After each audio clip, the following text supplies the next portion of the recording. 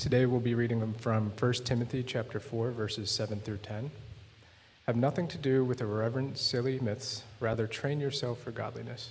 For while bodily training is of some value, godliness is of value in every way, as it holds the promise for the present life and also for the life to come. The saying is trustworthy and deserving of full acceptance. For this end we toil and strive, because we have our hope set on the living God, who is our Savior of all people, especially of those who believe. Thank you. Amen. Thanks, David. You guys can have a seat. We're back in this series. Your days are numbered. It's a 4-week series. This is part 2, talking about the fact that your life is short. It's going to end soon.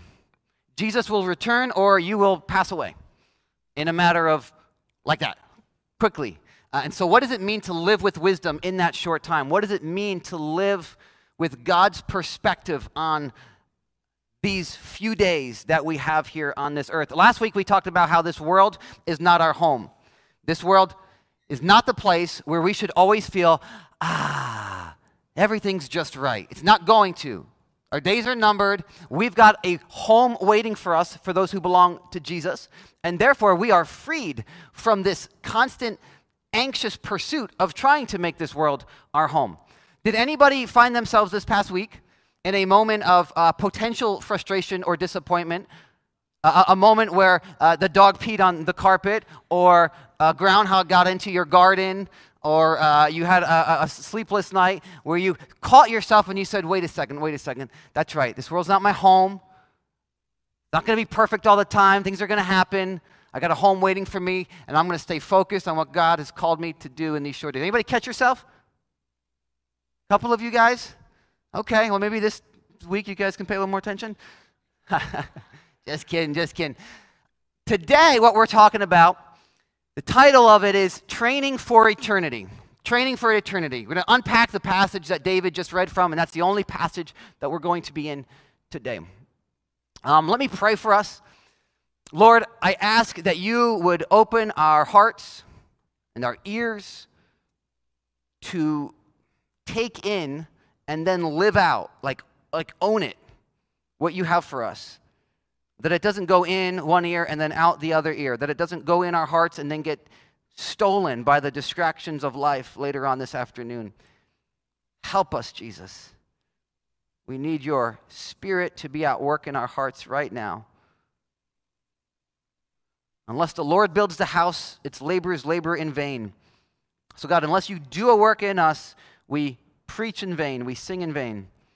So do a work. In your name, amen. So when I was in high school, I was a wrestler, and during wrestling season, that was my primary identity. I wrestled at South Plainfield. Wrestling in South Plainfield is like football in West Texas. Like it was a crazy wrestling culture. So to wrestle for them, like that meant everything revolved around that sport. Wrestling was the sun in the universe. And so all the other planets of my life, schoolwork, friends, family, revolved around the sun, which was wrestling. Not only did I have lots of practices, but I mean, just the culture of it was such that if I wasn't feeling well, there was no question I was going to be at the match. The question was, am I going to skip school to rest before the match or not? And everybody's cool with it. Like, that was it. Social life, I had to cut back. I couldn't do what normal kids were doing on Friday nights. I couldn't go out and stay up late because I had to get through a 3-hour grueling wrestling practice the next morning on Saturdays. And it wasn't as football, I could get through a practice after a few hours of sleep, not wrestling. So I had to make sure that I'm going home early. Sorry, guys. I'm not like you. Like, I'm different this season, right? During these few months, I have to be different. Christmas time, I remember, was very different for me than everyone else because I had to cut weight, especially my freshman and senior year of high school. I had to cut weight to make a certain weight class. So what this meant was, I remember Christmas morning, freshman year, we all opened up presents, and then my mom is serving appetizers. I couldn't eat it until I went and burned off calories and sweated some. So I had my older brother drop me off a few miles away, run home, and then I could enjoy the food and everything and dinner. But then I ate too much. And I remember Christmas night, I'll never forget this. I'm listening to my family play board games in the kitchen while I'm running up and down the stairs with a bunch of clothes and probably a garbage bag on, trying to sweat. Any wrestlers in here remember those days? Yeah. And I remember thinking, what am I doing? This is crazy. What am I doing this for? But everything was revolving around this sport of wrestling during those few months. And this was a sport that I didn't even want to do beyond high school. It was a 4-year wrestling career, right? But everything revolved around it. Anybody else have any pursuit in your life that was similar? Whether it was a scholarship you were chasing after, whether it was a degree, whether it was a second degree, whether it was a career. Anybody ever have a season like that in your life where everything revolves around that? Maybe a boyfriend or girlfriend. You notice you fall in love, and then all of a sudden you start to forget about everybody else, right? You have a friend who fell in love. And they will get back to their boyfriend or girlfriend within 5 seconds of a text. And then you're like, bro, I texted you 2 weeks ago. And they're like, oh, I've been so busy. Busy texting with their boyfriend or girlfriend, right? Anybody ever experienced that? It becomes the sun in the universe. Well, in this passage, Paul is saying there is one thing that should be the sun. All those other pursuits are fine and good, but they should be planets that revolve around the sun. And that sun is what he's getting after and what we're going to talk about here. So let me read this passage one more time from 1 Timothy 4. He says, have nothing to do with irreverent, silly myths. Rather, train yourself for godliness, or exercise yourself in godliness, another version says. For while bodily training is of some value, it's good to be physically fit and to take care of your body and to exercise. And what Paul was thinking about, this was a culture, the Greco-Roman culture, the Greeks, the Romans, they put a great deal of value on physical fitness, right? On the games, on the contests, on the sports. And so Paul says there's value to that. Sure, of course, that's fine. It's fine and good. But while there's some value to that, godliness is of value in every way, as it holds promise for the present life, which is short. And there's promise, there's rewards in the present life for training for godliness, but also for the life to come, which goes on and on and on. And what Paul's getting at here is you want to make sure you are working towards pursuing, revolving everything in your life around that which is going to matter the most in 1,000 years from now. You don't want to be 1,000 years from now going, man, why was I chasing this? Why was this the center of my universe for such a short life? You want to be able to go, oh, I revolved everything around what God's called me to revolve it around. He continues, this saying is trustworthy and deserving of full acceptance. For to this end we toil and strive. To this end we work hard, Paul says. And he's working hard, church planting, sharing the gospel with people, loving people, trying to be transformed into the image of Jesus himself, so that the grace and the love of Jesus oozes out of him onto others, even if it means sacrifice, suffering, imprisonment, beatings. For to this end we toil and strive because we have our hope set on the living God. So not on temporary rewards.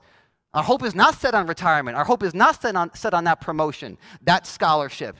Our hope is set on the living God, who is the Savior of all people, especially those who believe. Talk about Jesus is the Savior of the world. He offers forgiveness and salvation to everybody. Doesn't matter how broken, it doesn't matter if you're Jew or Gentile, everybody can come in. He hands a check. He says, here, I got this check that I paid for in my blood. Take it. Not everybody takes it. Only those who believe receive it and go, yes, I'm going to cash it in the bank. Some people go, no, I don't need it. I'm good on my own. I'm wealthy enough. Others go, I'm too unworthy. I've screwed up too much. I can't. But for those who go, yes, I'm not worthy, but I'm grabbing hold of that grace. Paul says he's our Savior, especially those who believe, and this is why we toil and strive, to make his grace known, to make this message known. So that's kind of a summary. 2 implications I want to kind of dig into for us. 2 implications of this. Number 1, godliness is way more than good behavior. When I was growing up, we had a weight room in my basement, sports family. We had weights, a bench press, and pull-up bars and dips to work out train for our sports. But my mom had a poster on the wall, I remember, of some professional athlete I don't remember who it was, but he was a Christian, and that verse, physical training is of some value, but godliness has value for all things. That verse was on that poster, and I used to read it all the time. I didn't really understand what it meant. I thought it was like, okay, working out's good and being a good person's better. Got it. Check, check. I'm good. I didn't give it much thought until recently. I'm watching our girls engage in sports and work hard, and I'm thinking about that verse keeps coming to mind. Godliness has training or has value for all things. What does godliness mean? It ain't just good behavior. Dave Glenn did a great message testimony at our men's breakfast last week talking about, the title of it was, Even Good Boys Need a Savior. He talked about how he didn't get into a lot of trouble. He did a lot of the right things, but he admitted he did a lot of it for the wrong reason, to stay out of trouble, to avoid negative consequences, to avoid people's disapproval, not to glorify God. And there's a lot of folks out there thinking they're godly because they're checking some boxes, doing some externals, reading the Bible, going to church, giving some money, but in the inside, maybe they're offended easily, maybe they're critical of people. That's why Christians get a bad rap sometimes, right? They got these check boxes and then they're sourpusses. Negative all the time, fearful all the time, anxious all the time. Well, that's not godly. Got to grow in godliness. Got to grow in that. This is one reason why we're doing this study, Emotionally Healthy Discipleship, starting next month. We want to be emotionally mature. That's part of our spiritual maturity. That's part of our discipleship, to grow in how we react to difficulties and difficult people. There's a term I want to kind of explain here, because when he talks about godliness, the word could also be godlikeness. He's saying you need to train yourself, exercise yourself in becoming like Christ. That's what he's after. That's what God is after in us. Romans 8:28 and 29 says God is using all things to work together for our good, which is to become more like Jesus. That's his goal. And we could also use the word holiness. Jesus said, "Be holy as I am holy." Well, a lot of us have this idea of, that's like a stuffy rule follower who's self-righteous and looks down on people. That's not what holiness is. That's not who Jesus was. Holiness has the idea of being otherly, set apart. God is holy. He is separate from all of us. He is different. His love is a holy love. It's so far superior to our love, our ability to love. His power is a holy power. His justice is a holy justice. Our sense of justice gets distorted. His is a holy justice. Well, he says, be holy as I am holy. And there's a term, positional sanctification, and then the process of sanctification. I just want to, can I use one of you two real quick? Kayla, come on up here. You're closer. Real quick. Sienna, can you come up here real quick? I should have prepared somebody. Sorry. Real quick. Let's pretend like Sienna is not my kid. She was in the foster system, and we've been working to adopt her, let's say. We've fostered her. Some of you guys have went through that process. You've adopted from out of the country. So she's not in our family yet, but when we adopt her, she is set apart from the system into our family, given a new name, becoming a part of our family. Legally, she gets all the benefits of being in our family. That's positional sanctification. When we trust in Jesus, he takes us from the world, the kingdom of darkness, and says, you're in my family now. The kingdom of my son. You belong to me forever. You're declared righteous. Your sins are washed away. That's positional sanctification, and it happens the moment we trust in Jesus. And when we get baptized, it's a symbol that we have been set apart by Jesus. Now, if we're honest with ourselves, at that point, we're usually like, well, I don't feel very righteous.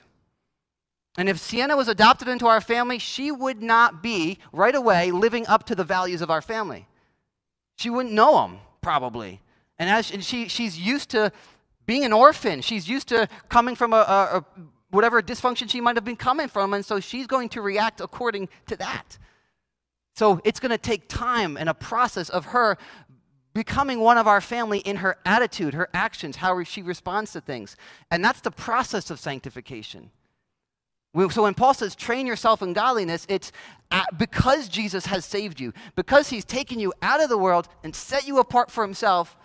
Now, Grow yourself. Work at becoming more and more like Jesus. That's what he's after. In your attitudes, in your values, in your perspective. Care for the things God cares about. Care for the people he cares about. Care for the brokenness in others that he cares about. Show grace like he shows grace. All right, thanks, sweetie. Good job. There's a great quote from a blog that I recently read by a guy named Scott Hubbard. It was on holiness, and he writes this. If you're in Christ, God has placed in your heart a hunger for holiness. Holiness is no longer the cramped closet you thought it was.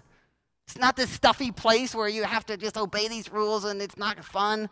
No, I love how he put it, but rather a garden of pleasures, an echo from heaven, the beauty of Eden rediscovered. You are not content merely to be counted righteous in Christ, glorious as that is. That's that positional sanctification. You yearn also to become righteous like Christ. You want to be holy as he is holy. Because you trust that's where joy and peace and fulfillment is ultimately found. The more I'm like Jesus, the more love, joy, peace, patience, kindness, gentleness is going to ooze out of me. I want that. When I was a kid, I called myself a Christian, a follower of Jesus. Through high school, I did, but Jesus, honestly, was one of the planets that revolved around multiple other suns, depending on the season. When I was 19, that's when I said, Jesus, all right, I'm ready to let you be the sun of my universe. And everything else I'm pursuing, everything else I'm chasing, everything else I'm so disciplined about, right? Chasing after filmmaking or whatever else it is, I'm going to hold it loosely. You rearrange my life how you want. And my desires started to change. I wanted to know Jesus. I wanted to know truth about him. I started reading the Bible on my own. I'm writing down notes. I didn't know where this desire was coming from. I was just like, things are different. I didn't want to do things I used to do, and I wanted to do things that I never wanted to do, like find a church. I was in LA. I was on my own. I was like, I want to go to church. I don't know why. I want to find a church. I want to find people who are passionate about knowing Jesus. I want to learn from them. All of a sudden, things started to change. So there was a desire to know Jesus and become like him. Our hungers change. So when Paul says train yourself in godliness, he doesn't mean be a good boy or be a good girl. He means have a hunger for Jesus, a hunger to be like him, a hunger to know him. That's the first implication.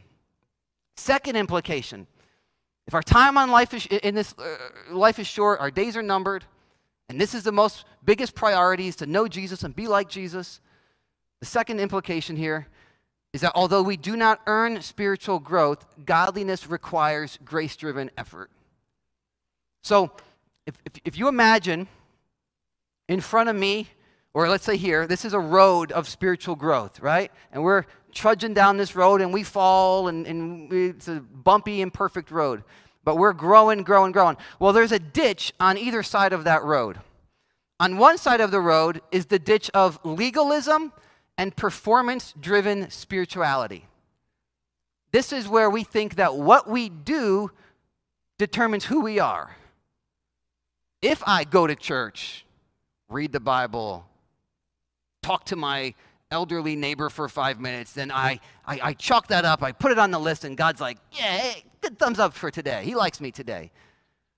That's performance-driven spirituality. And there's different degrees of this. The religious leaders were guilty of this.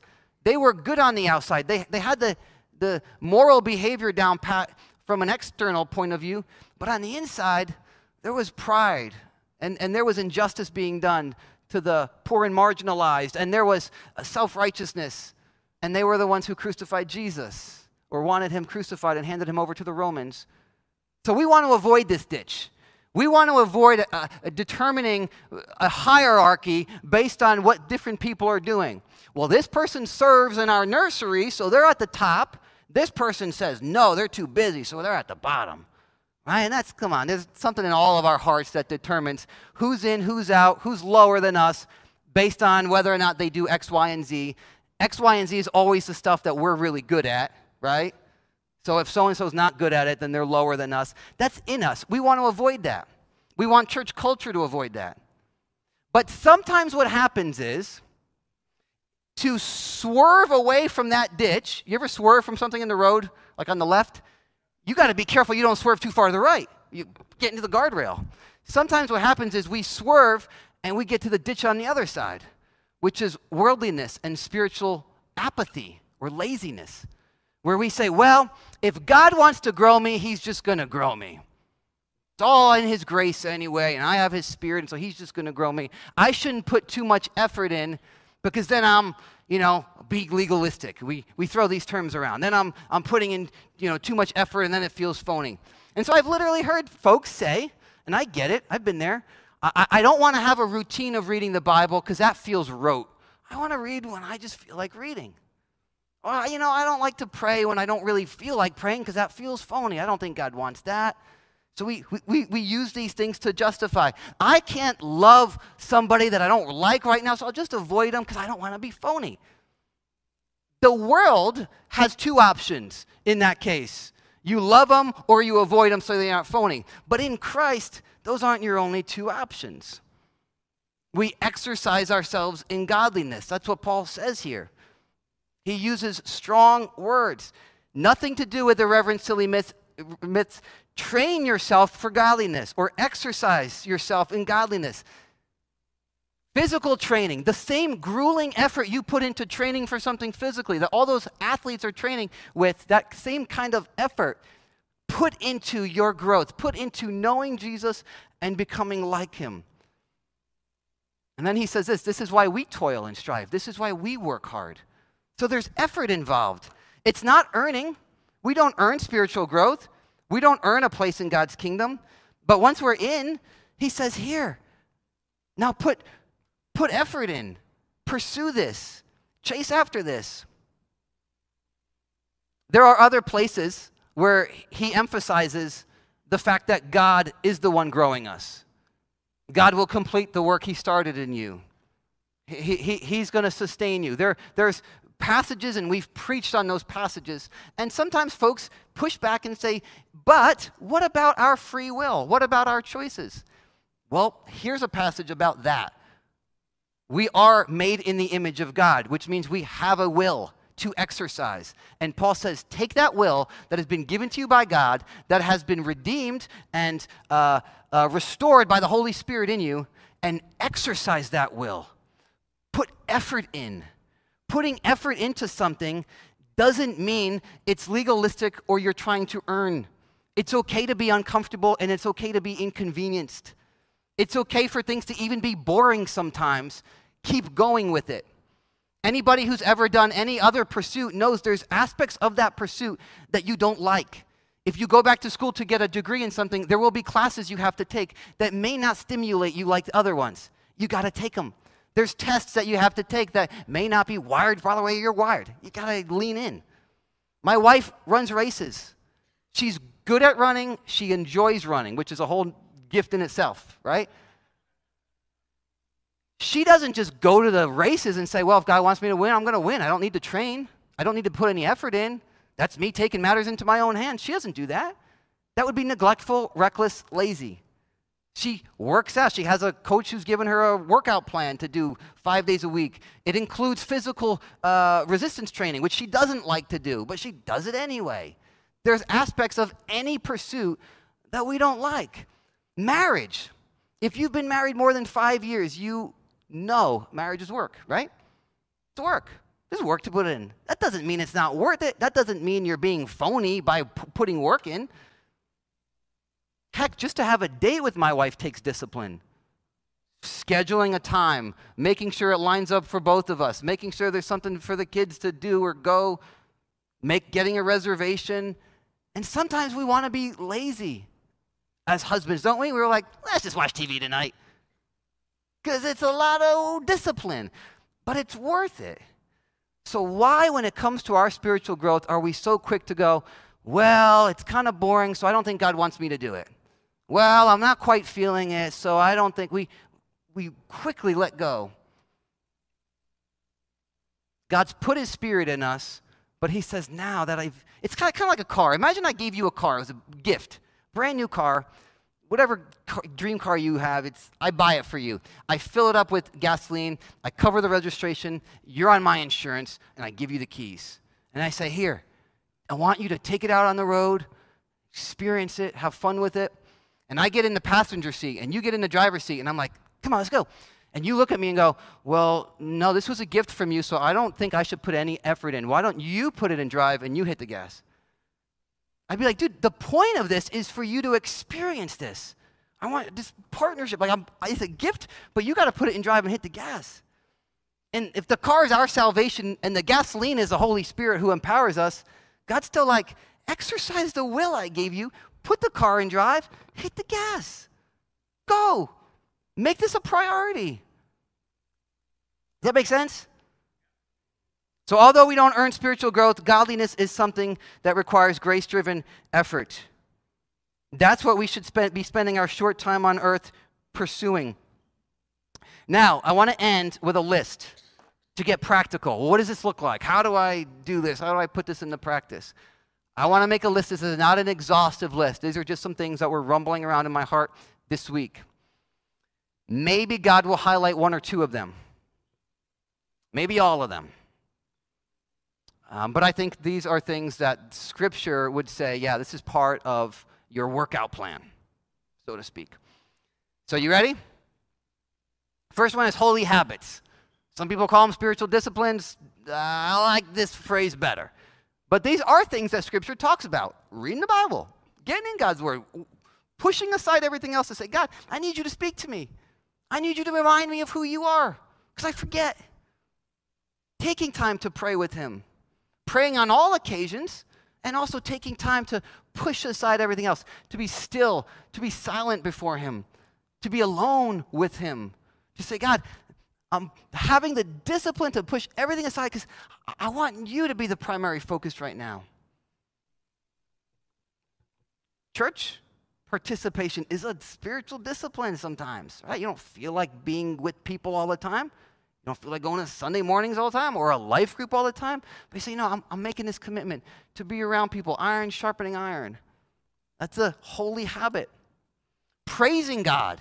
We sing one time a week together where the whole church gets to sing together. And some folks say, well, I don't like to sing, or I'm not a singer. I am certainly not a singer, and I used to not like to sing too. And the only way I started to like it is to start doing it. So, all right, God, you've commanded me to. I know this somehow pleases you. I don't quite get it. I just started singing. And then one day it just clicked. And sometimes you do something until it clicks. You read the Bible until it clicks. You're like, wow, God's speaking to me. We're trying to teach our youngest how to ride a bike. She is behind in that area where her sisters were. She's behind where she probably should be. She's just because she doesn't like to practice. She doesn't want to fall down. It takes discipline to figure out a time to go and get to a park and stuff. But we know that at some point, if she puts in the discipline, at some point it's going to click. And she's going to enjoy bikes like her sisters enjoy bikes. Sometimes that's the case with a discipline, like reading the Bible or singing. You do it until it clicks and you go, wow, oh, I see. The Spirit starts to move through you. Next thing to talk about, special places and times with God. I didn't know what else to call this, but God has wired us all uniquely as individuals. And there are places and there are times that stir our affections for God in a unique way. So for some people, it might be the beach, getting to the beach at sunrise. And that's like, man, that just makes all your anxieties wash away and you're reminded of who God is. Well, get there. Get there a few times a month.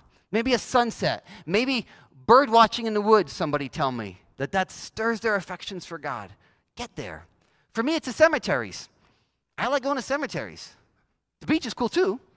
But the cemeteries, I like to read the tombstones and see when they were born and when they died. I know some of you guys are like, that's morbid. It's not morbid. It'd be morbid if I was digging up caskets and trying to look inside. Like, that would be morbid. I don't do that. I'm looking at the tombstones and I'm like, oh, wow. All these lives that came and went and God remains. All these people who God breathed life into and now that's it. Some of them have been dead 150 years. I wonder what they were worried about when they were my age. What anxieties did they have? I don't read about their lives. They're small. I'm small. Cemeteries make me feel small, which puts all my worries, all my sins in a small category compared to a mighty, gracious, merciful God. Now, I'll admit, I haven't been to a cemetery in over a year. I got to be more disciplined about getting there once or twice a month because I know what it does for my soul. I got neglectful. I got lazy. Next category. Recognize the difficult people as weights to stimulate growth. Anybody have difficult people in their life? Yeah, they come and go, and sometimes they change. Difficult people become easy. Easy people can become difficult in certain seasons. If you have siblings, it's like 90% of the time they're difficult. But here's the deal. Difficult people are like the weights at a gym. I want you to imagine I give you a workout plan, and you go to the gym with that workout plan. And you open the gym doors, and you look around, and you get suited up. You look around, and you walk around, and you're reading the workout plan, and you're memorizing what you're supposed to do, and then you leave the gym. And you see me, and I'm like, hey, did you do the workout? And you're like, well, I read it. I read it a few times, actually. I memorized it. Well, did you do the first thing, 20 push-ups? Oh, no. I don't like that kind of stress. I don't like drama. I don't like drama in my life. Like, well, that's the point of and that's what we do with the Bible. We read it, love your enemies and forgive, and then we go out into the world and we deal with our siblings, we deal with our spouse, we deal with people in our church communities, and we go, oh, that's not for me. Too much drama, too much stress. And God's like, but that's going to grow you. That's going to train you. So every difficult moment with every person in your life is like a workout. Exercise yourself in godliness. It's an opportunity to grow more to be like Jesus. Patience, gentleness, kindness, self-control, keeping your mouth shut sometimes, or saying the right things. It's an opportunity. And God is faithful to provide difficult people for the rest of your life so that you're always growing. You're never too old to stop working out in this regard. Even if you try to leave church, you'll find them. So stay in a church community. Don't think, people have said, I thought church was supposed to be blank. Read the Bible. It was blank. It was good for Acts like 2, 3, and 4, and then it got messy for the rest. Because different people started to come in and out, and different people started to get saved by Jesus, and then it got messy. So if God's put you in a house with people who are different from you, difficult, it's a workout. He'll give you the grace to train. Confession and apologies. This is another way we grow. We exercise godliness. We confess to God, I've sinned. I've sinned before you. I made this too important, more important than you. That keeps us humble. That keeps us remembering we need his grace constantly. And it gives us constant opportunities to praise him for his grace. I thank you that you're so forgiving of me. How prideful I could be. Being quick to apologize to others when we hurt them, screw up, even if they're mostly wrong. It takes discipline, exercise to go to them and say, hey, I'm sorry. I'm sorry for my part in this. And it takes discipline to not follow that up with, what about you? You going to apologize? No, keep your mouth shut. Have the discipline. Exercise yourself in godliness in that moment. I was talking to somebody recently, a parent who flipped out on their kid, and they really were feeling bad about it. Went, anger too far, and they said they had to gather their family and said, hey, sometimes parents screw up too and need Jesus' grace. That's exercising yourself in godliness. And you have lots of moments for that too. And the last one I'll mention, be obedient in the offensively ordinary matters. This is the last one I'll mention. I stole this phrase, offensively ordinary, from the writer that I referenced before, Scott Hubbard in that same blog post. I want to read it. Sometimes we have this idea that to be obedient to God is strictly about the big things that we get to do, the grand gestures. Starting a hospital or some ministry or a church or becoming a pastor, some big thing, moving to another country to be on mission. All are good and people are called to do that, certainly. But sometimes we get too focused on those big things that we miss out on the everyday, offensively ordinary matters. So let me read this excerpt. We can become so interested in the grand steps of obedience we hope to take in the future that we miss the offensively ordinary steps right in front of us. A single man may dream of sacrificing himself for a wife and children one day and yet fail to do his chores in the meantime. An aspiring missionary may pray to one day plant a church among the unreached and yet neglect her present small group. Oops. A postgrad may aspire to one day start a nonprofit and yet cut corners in his job as a cashier. Young people, keep that in mind. A young Christian may long to remain steadfast under future trials and yet grumble at her roommate's dirty dishes. Lots of offensively ordinary moments that probably, if you're obedient in them, most of them probably won't get rewarded in the short term. But we do it because we have our eyes on eternity.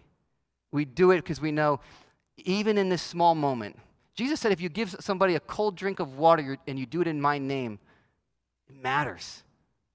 It's written down, it's noted. We're like, well, I'd rather glass of cold water, that's easy. I'd rather start a hospital. Be faithful in the little moments. They matter. They matter, especially the things that you're not going to get accolades for. You're not going to get an A+ for. You're not going to get a scholarship for. Because you have your eyes on eternity, and it shows that you have faith that I'm living for 1,000 years from now. I'm living for that which is going to matter for 1,000,000 years from now. So be different. Train for eternity. Let's stand. Band, you guys can come on up here. We're going to end with a song of praise. A chance to exercise praise. Be disciplined about praise. It's a song about being different.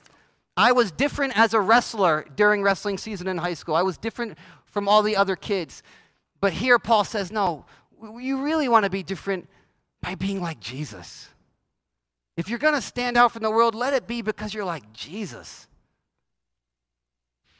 Don't try too hard at being special in this area or this area or this area. Be like Jesus. Let's sing.